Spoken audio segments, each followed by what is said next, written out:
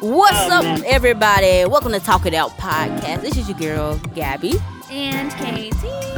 Don't forget to hit us up on our social medias, Facebook at Talk It Out Podcast, Instagram at Talk It Out Podcast, and Twitter at Talk It Out _pod. Today, we have a wonderful guest who is a friend, a longtime friend of the Talk It Out Podcast family.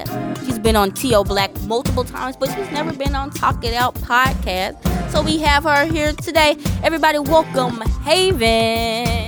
Yeah. Woo! Hey. All right. Hey. All right, Haven, tell some people that might not know you by now a little bit about yourself and a little bit what you're doing and where they can find you. Okay, well, I am, as you said, Haven, everybody's favorite devil's advocate. I am a geospatial, human, and cultural geographer by day, and just a full-on pain in the ass by night, I guess. I'm actually revamping my own podcast, which is Where It Counts podcast. You can find that on SoundCloud, and you can also find me on Twitter at Ides of Haven and all that good stuff. So, if you want to yell at me about some problematic shit I've said, that's probably the best place to do it. Okay. And I'll probably spend like 7 hours arguing with you about it, depending on if I got time or not. Check her out, follow her, all that good stuff. Let her know that we sent you. So, today we're going to be talking about a couple topics. Joy's not here, so I know you're depressed. we're going to talk about a couple things. We're going to talk about this is kind of piggybacking off of last episode. Should we hold people accountable for things they've said in the past? When I say the past, I say maybe about 5 or 6 years ago. Should we hold people accountable for that? And then we're going to talk about drugs, because drugs are, pretty big. Hey, drugs, get addicted. Yeah, I mean, drugs are they're popping right now, It was just 420. So it was just 420, so we're keeping it on the this occasion. So we're gonna talk about the decriminalization of all drugs, not just marijuana. Everybody's for that. We're gonna talk about the hard drugs like heroin, meth, cocaine, stuff like that. So we're going to get into this first topic. So there's this guy, this young 22-year-old activist, Jamal Green, who is a part of the Black Lives Matter movement, who's been doing some activism in America, in Chicago. He is running for Chicago mayor now. And as this came out, somebody went back into his Twitter timeline and found some very bad tweets dating back to 2013, 2015, 2012, 2016. A couple examples of stuff he's wrote. He said, "I'm blaming women for how our guys are and violence. If women stopped messing with thugs, we'd have less thugs/gang members. Don't get me wrong, Chris was wrong, but Rihanna was too. He ain't hit her for nothing, and she almost destroyed him with them interviews. We found love in a swollen face by Rihanna. Yeah. My face is clear, my eyebrows are natural, never arch, cause that's gay."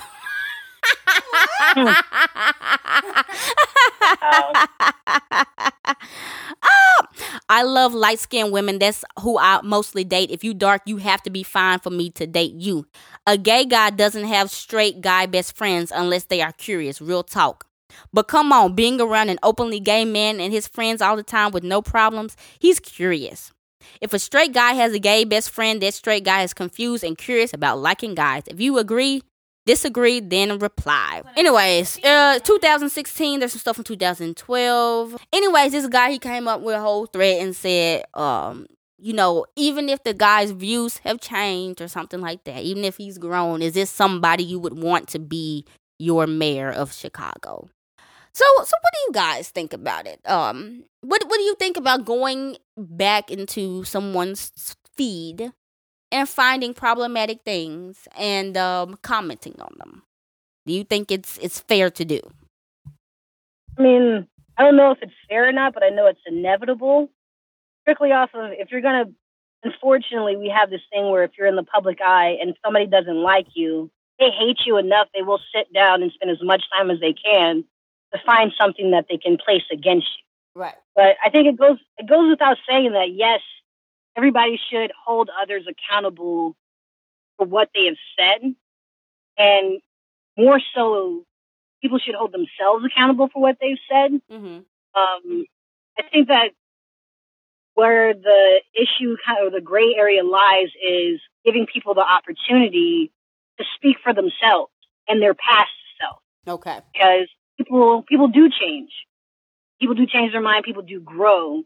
And I think that people deserve to express that and show their growth, or show that they don't grow. Like, I think if he really feels that way today, he should have the opportunity to be man enough to be like, yeah, I don't like gay people and I don't like dark women, and that's how I feel even like 15 minutes ago. Like, he could have that, and then we can address him accordingly. And I only say that because I am a problematic person. Like, I'm somebody who, like, I've said this in past discussions and even in like random brain droppings on Twitter, where I used to be transphobic and I used to be biphobic. Uh-huh. And this is not like a long time ago. Like, I don't think I didn't become like a serious advocate for trans people, at least until like 2016. This is a real recent development for me. Mm-hmm. And I didn't really accept bisexual people and their sexuality until like 2015 for various personal and non-personal reasons. Okay. And I know that, like, on my Twitter feed, if anybody were to go digging, they're definitely going to find some shit. Like, I say things, but if somebody were to wage that against me, I would want the opportunity to prove that I'm not that person anymore. Oh, but I would think, man, if you're running for public office, you need to delete everything. I would say that, like, if you're gonna run for public office, create a brand new Twitter. Okay, delete that Twitter and create a brand new one. Some people might still be able to pull it up though, but it just, and then also, like, I feel like if he had, I don't know anything about this guy, but I saw he retweeted some Farrakhan stuff, so that tells me a lot. But I feel like if he was like really a proponent in the LGBT community and really was doing stuff like that, people would already come out and say, oh, that was obviously in his past because he's done so-and-so, so-and-so. He's done this, he's done that. You know, like I said, again, I don't know much about the guy, but like you said, it is on him to prove it. I don't think we should be in a space where we're like, well, he's just young. He was young. He said he's not like that, so just leave it alone. No. Especially if you're finna be a governing person over a whole city which has these dark-skinned people and gay folks that you don't like. I gotta make for sure that you don't believe none of that stuff that you said back. Right. Well, I don't know if I agree with deleting everything if you want to be in public office. I don't believe in hiding your past demons. Mostly because I have them and I have a lot of them. And I firmly believe, like, everybody's woke now these days. Everybody talks about growth. Right. But everybody talks about growth as if it's like a sports montage where you get like, I was an asshole 7 weeks ago and look at me now. You don't see any of the work that was put into going from one space to the next. I think when you erase your past, it's the same thing as, like, you know, people like racist countries trying to erase the fact that they, you know, did a genocide or something like that. Like, erasing your past erases people that you offended or afflicted from the opportunity to address you. You're hiding yourself. I think it doesn't really do us a service to do that. You know, like, it's, and again, you know, because he's passing all this stuff or reposting things from Farrakhan, it's like, okay, and it's recent, it's like, all right, well, maybe you don't legitimately feel that way, but still prove yourself. Like, prove if you've changed. I think the important thing about atonement is actually showing the work of trying to atone for your past aggression. It came out. I'm always glad when this stuff comes out because it allows folks to talk about it, you know. And so hopefully, like I said, he will have time to be able to genuinely say how he feels. If he still feels that way, then, you know, he still might get some votes. But, you know, it's good to to be able to know what people really think or how they thought, so that you can make a cognitive decision on who you want to vote for. Similar to grab them by the P Exactly. word. That's important. Trump. When his stuff came out, I mean, he didn't really deny it, but it's good to just know this. Right. And I mean, like, Yeah. with that, being that forward about your shit, like, the reason why a lot of people like Trump is because he does exactly that. Like, people can be like, oh, you said X, Y, and Z in 2015, grab him by the pussy. And he'll be like, yeah, I said it. It's locker room talk, whatever. And he moves on. Like, he's never hiding who he is, like how politicians do. Like, politicians will sit and pretend like, oh, no, I've never called black people super predators, or that's not what I meant. So it's like, no, that is what you meant. Just take ownership of it so that I can believe that you actually, like, if you're going to sit here and lie about that, how can I trust that what you're telling me is true, even though I agree with what you're telling me? Like, it doesn't make any sense. It's real. That's true.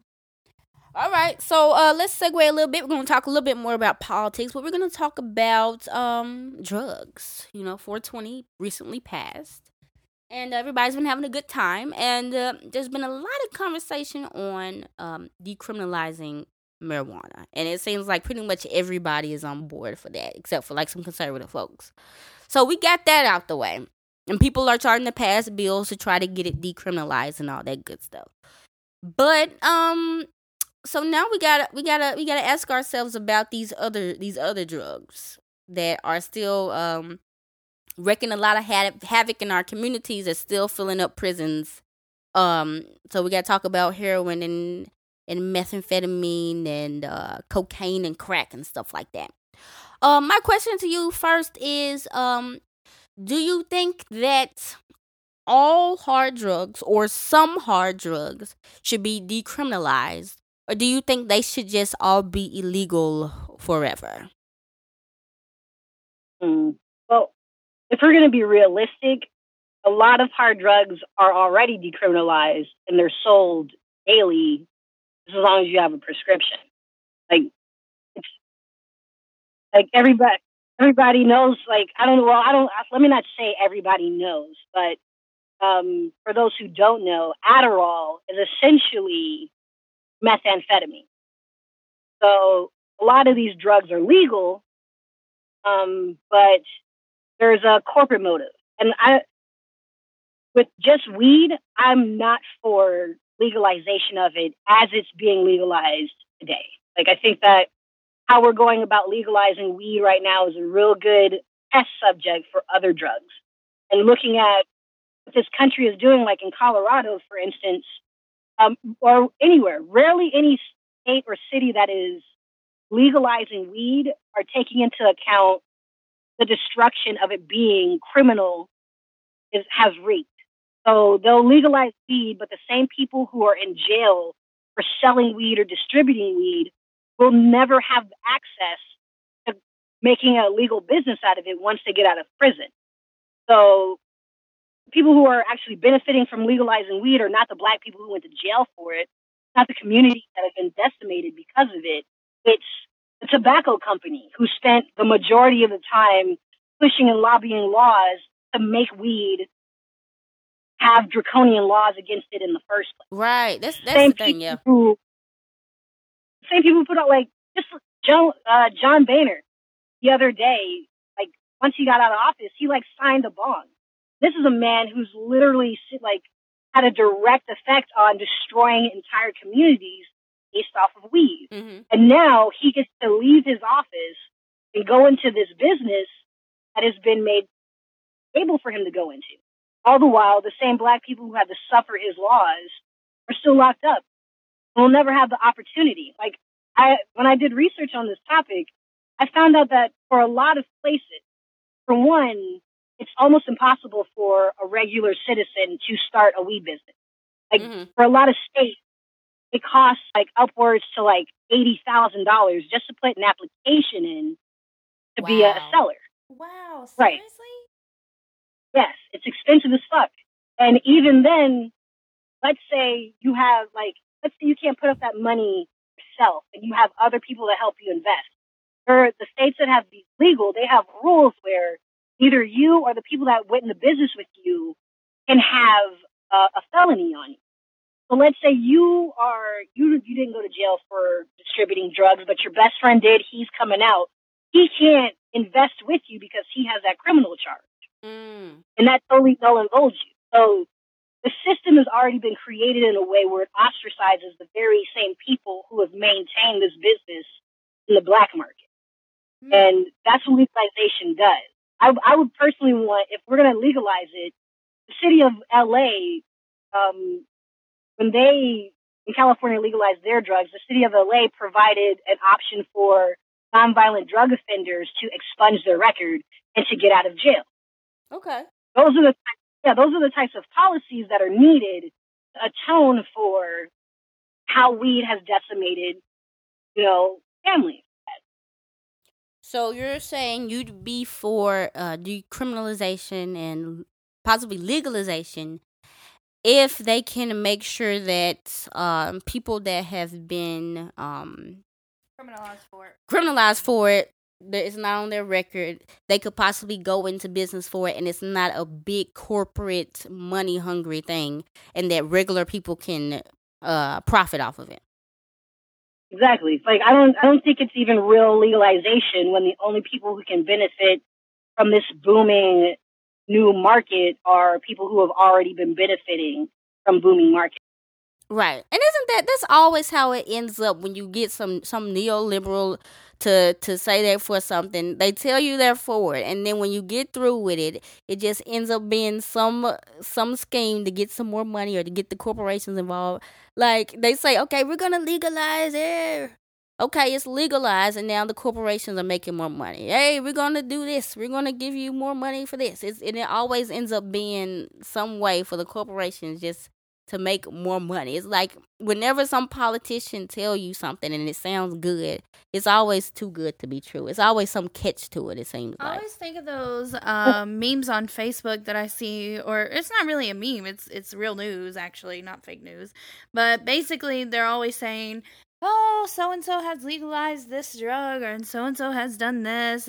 And all I can think is, yeah, it's legalized, but are the people that are in jail for that within that community being criminalized still? Are they still in jail? Are you doing anything to get them out? Like, just because it's legalized doesn't necessarily mean that it's even any helpful at all. Didn't they say it's like super duper expensive too if you're like buying it from dispensaries rather than just like buying it from so and so off the street? Like, yeah, the prices are very high. Yeah, but that's the point. Like when I hear, and it's funny because it's a lot of Democrats and liberals who push this legalization thing, and to me it's like you're an Armitage. You're one of them. You're one of the Armitage family when you do that because you have no consideration for these other people, and you know that you don't. You know that it's to benefit businesses. It's not to benefit anybody else. And these businesses get subsidies. Whereas the layperson who wants to start a dispensary or even to grow, it costs a lot of money to do these startups. These other businesses get federal aid to do. And they have access to help that you and I will never have access to. Good. Like I feel like once weed is legalized across the board, like that'll be the time when corporations put all these additives and addictive chemicals in it to make it more. And that'll be when everybody starts passing out and like all these other bad shit starts to happen because there's a financial incentive. Yeah, the conversation was started because I watched Drug Inc. a whole lot. Like I just got on a binge where I would just watch it over and over and over. And it would, like, as I was watching it, it would make me so mad because, like, these people are literally, they're selling drugs because they have to. It's not because they want to be out there in the streets almost getting killed. It's because they literally have to. There's no other opportunities in the community. There's no other, ways that they can help their family out, like make more money and things like that. But they're still being criminalized for doing what has only been presented to them. You know what I'm saying? And so, like, I would just get so upset seeing the police talk about, oh, these people are out here in the streets doing this and doing that and blah, blah, blah. And And the fact of the matter is that these people didn't have the opportunity to even do anything else besides this. So how can you sit here and say that, they are less than you, or they're not good enough to be out on the streets and doing all these type of things, if you don't even know them, you don't even know their life story or why they're having to do this. And I don't know, it just makes me angry thinking about it. So do I think it should be legalized? Yeah, but of course there's got to be laws in place that's going to actually decriminalize people who are out here with the black market doing it as well. No, I mean, some of that stuff is like real hard. Like we said, we know Adderall has a lot of the same things as methamphetamine, and people are abusing that. And but meth is just so potent and so addictive. It's like should we be able to freely sell that when people could OD on it? I don't know. I don't know. If it was in a safer environment, like I feel like it. You know how like whenever you're a kid and your mom was like, "No, don't do that," and you wanted to do it because you were not allowed to do it. I feel like a lot of times the reason why people do drugs is because there's such like a taboo around it anyway. Well, no, because of they like it because of it gives them an escape. Or I'm saying, yeah, that too. Well, I mean, I just finished reading this book called Unbroken Brain by Maya. I'm probably going to pronounce her last name incorrectly. Maya Salovitz. Yeah, okay. Salovitz. And she's a neurologist, and she talks about addiction and how people see addiction. And one of the first myths that she busted for me was, when you think of addicts, you think that, when you think of these hard drugs, you think that it's easily addicting. And everybody who does it, it's addicted. But what people don't understand is that out of the percentage of people that do take these drugs, the majority of them either grow out of taking them or they quit all on their own without any intervention or anything like that. When we talk about addicts, these are very, very extreme cases.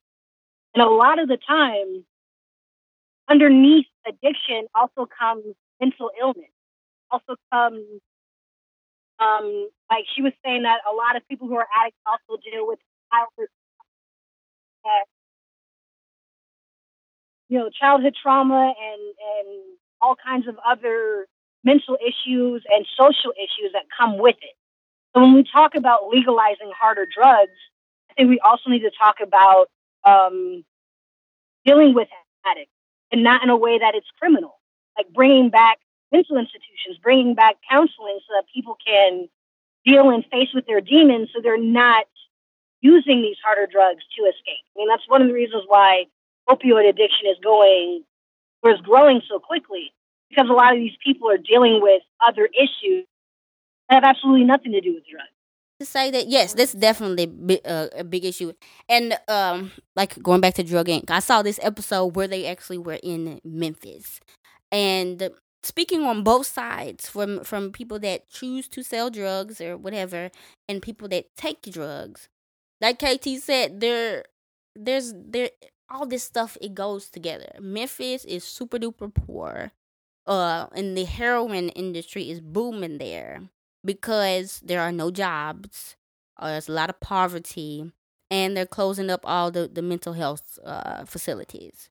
So, you get what you get. And because there are no jobs and a lot of people didn't get the best education in public schools, like KT says, that's literally the only way you're going to make a decent living. Because most people are not going to leave the hood in Memphis. It's just not the way it is. So while we do that, we're starting to be a little more compassionate to the users, but we also kind of look to the people that are dealing the drugs that we deem the bad guys. I mean, unless they're over here just killing folks willy-nilly, if they're just doing this to make a living, we also have to look into programs that are going to give people alternative options. Like one guy was like, I didn't want to do this. I wanted to be a preacher, but this is just the way it turned out. And we gotta extend sympathy to them as well, because like I said, a lot of these folks is just the only option they have. And then to the drug addicts, Like there was some guy, he's been addicted to meth for 30 some years. And they were like, okay, we're taking you into jail.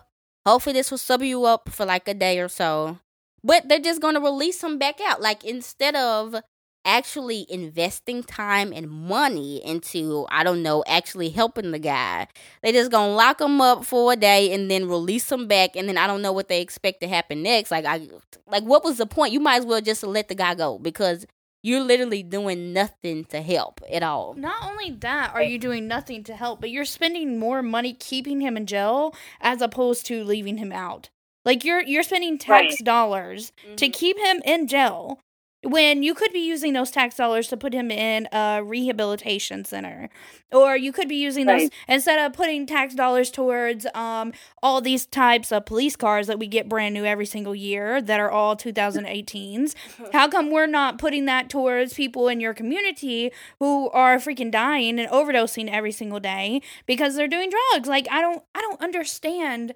I just don't understand it. It makes me so mad. I can probably answer the thought process to that. Mostly, just from what I read in Unbroken Brain, and also what I was listening to during this podcast, Cracked podcast, where they were talking about why Americans hate the poor, and it's connected. Like we don't see addiction for what it is. Like we see addiction as a morality problem instead of it being the actual, like, there's an actual chemical and physical change in your brain when you become addicted to something.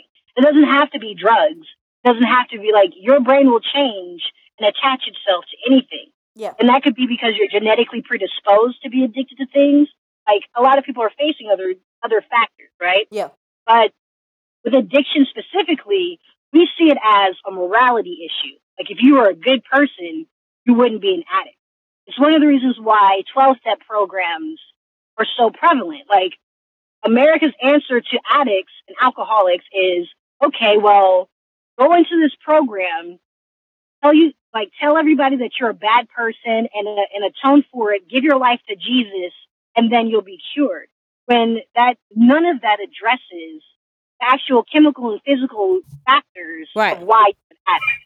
Which is one of the reasons why 12-step programs don't work. There's a lot of recidivism with 12-step programs because they're addressing it like a morality problem. Yeah. And it's a societal thing. Like, we look at poor people as like, oh, you're poor and you're doing X, Y, and Z because you're poor. Well, that's because you're a bad person. And it's not just people who are not in poor areas. People within poor areas also look down on these people. And they're like, you know, there are people in these neighborhoods, these poor areas, who work every day who aren't addicts, and they see somebody else that's an addict, and they're like, well, you know, I go to work, I work 3 or 7 jobs, and I'm stuck here in this fucking trailer park with this asshole who just gets his disability check and blows it on alcohol and drugs. That's bullshit. But people don't understand that, for one, not everybody is going to get addicted to drugs, so you're lucky that you're not predisposed to be in that situation. Right. And also with poverty, it's like all of this is connected to capitalism. Yeah. And I don't think people want to be realistic about capitalism. And I'm not going to go on my socialist Marxist soapbox, but I do feel like we need to be realistic. Capitalism cannot exist without poverty. Right. It can't. Yep. You cannot have full employment of everyone with capitalism. It's based completely off of scarcity. So that means that you're going to have a section of your population who's always going to be at the bottom. And where it counts is, what are we going to do with those people who are like inevitably going to be there? It's not that they chose to be there. It's not that they're lazy. It's not that they're bad people. It's not that they're evil people. They are the people that pulled the short straw in this free market that we decided was going to run our nation. So, I think we kind of touched on it a little bit, but I want to ask. So, whenever I was watching Drugs Inc., this drug dealer, he said that he had been in the drug business for about 30 years, okay? Been doing this for 30 years. He said he never had a problem selling drugs until white people started doing them even more. So police didn't come around. There wasn't drug raids. There wasn't any type of that until it was a problem. Drugs were a problem in the white communities. So my question is, do you guys think that, now that drugs have hit hard, like Adderall has now hit, teenagers and things like that in the white communities, that now all of a sudden police are like, oh, we got to figure out what's going on and fix this issue, even though drugs have been going on for forever, basically. I mean, they already had the war on drugs. I feel like it's just been amped up now because, Trump, what did Trump say? He said he was going to get these big head drug dealers and charge them with life, get them life in prison. Some of them get death penalty.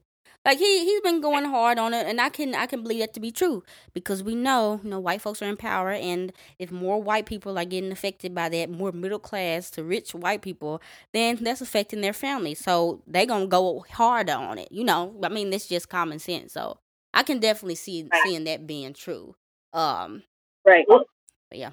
Well, it's really difficult to uncouple classism and racism. And what I'm starting to learn is that in this country, for a very long time, this country has done all it can to couple poverty with people of color. Like if you look at how all these welfare programs came about. Like I'm reading a book about the creation of these welfare programs, how they were never meant for Black people. That's because these programs, because Black people are always again with this morality mentality, Black people are lazy. That's why they're in this position. That's why we need to police them, because they don't know any better. They're dumb. They don't have any agency in themselves.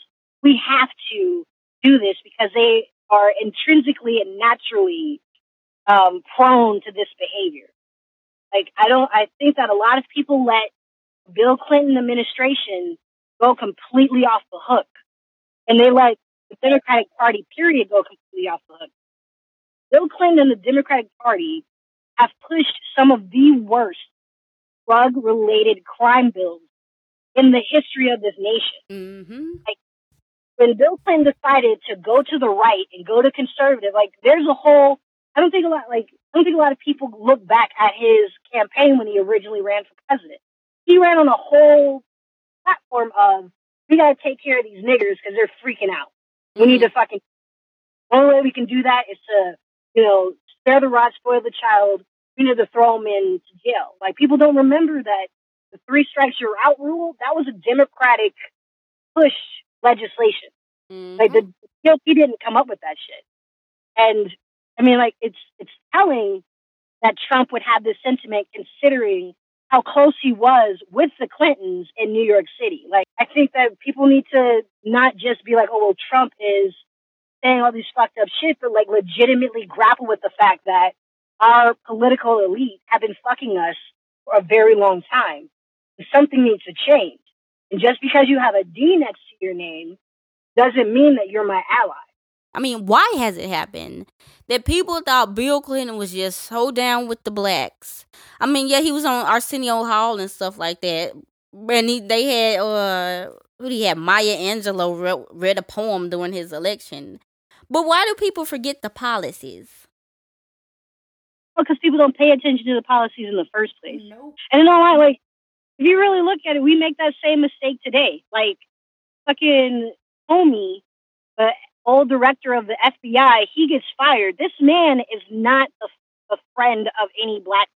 Mm-hmm. But he takes one picture with 2 motherfuckers from Wu-Tang Clan, and all of a sudden he's, every Black person's best friend.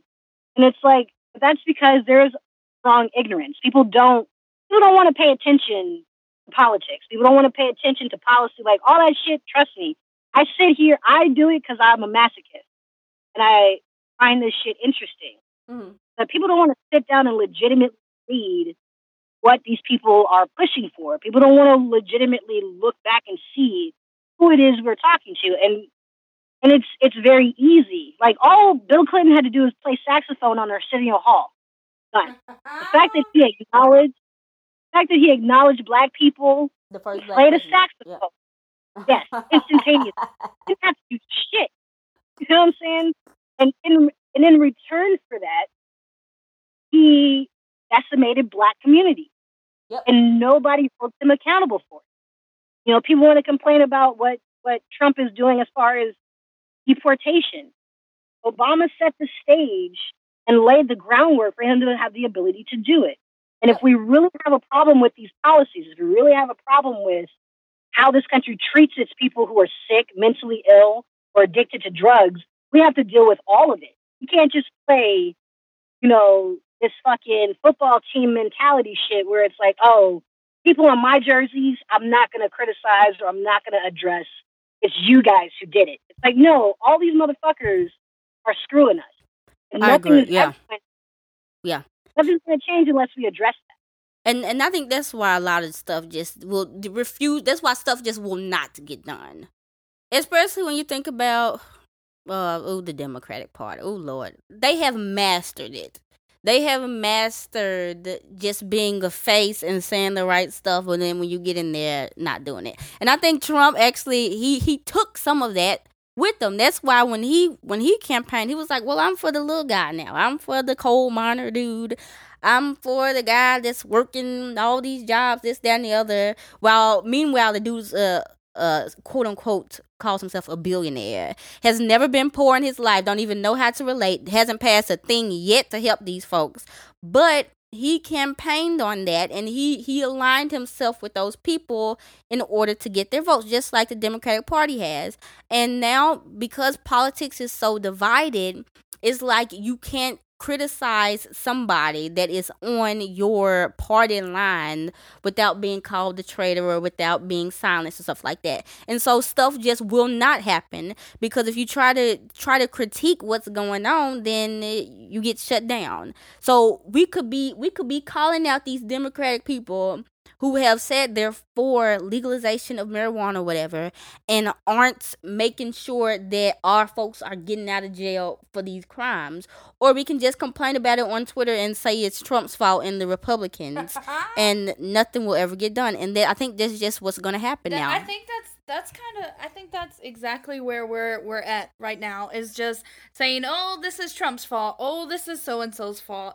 Like, let's just continue to blame the Republicans for all of our problems, when in actuality these same Democrats that are, or liberals too, that are reposting things on Twitter and reposting things on Facebook, are the same ones that are causing the issues, are contributing to, racism, classism, and sexism. Like, They're all trash. I mean, we have to be able to criticize everybody. I mean, if you want stuff to change, you can't just be complacent because you like where they stand on certain issues. So we got to call them out, y'all. And I feel like, because I remember my dad telling me, like, whenever the previous election was going on, he kept telling me, he was like, well, forever you've just always picked the lesser evil. But I don't think we have to. We have to stop getting in that same mentality of picking the lesser evil and pick someone who's not evil.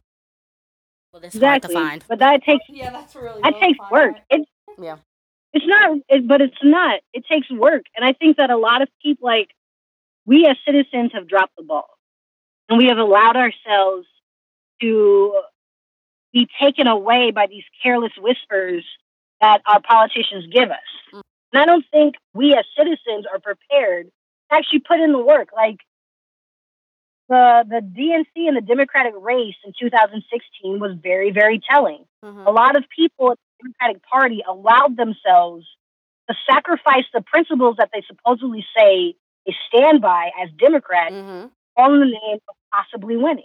Yep. Despite the fact that the writing was on the wall, like, everybody wants a populist fucking candidate. Like, that's why Trump won.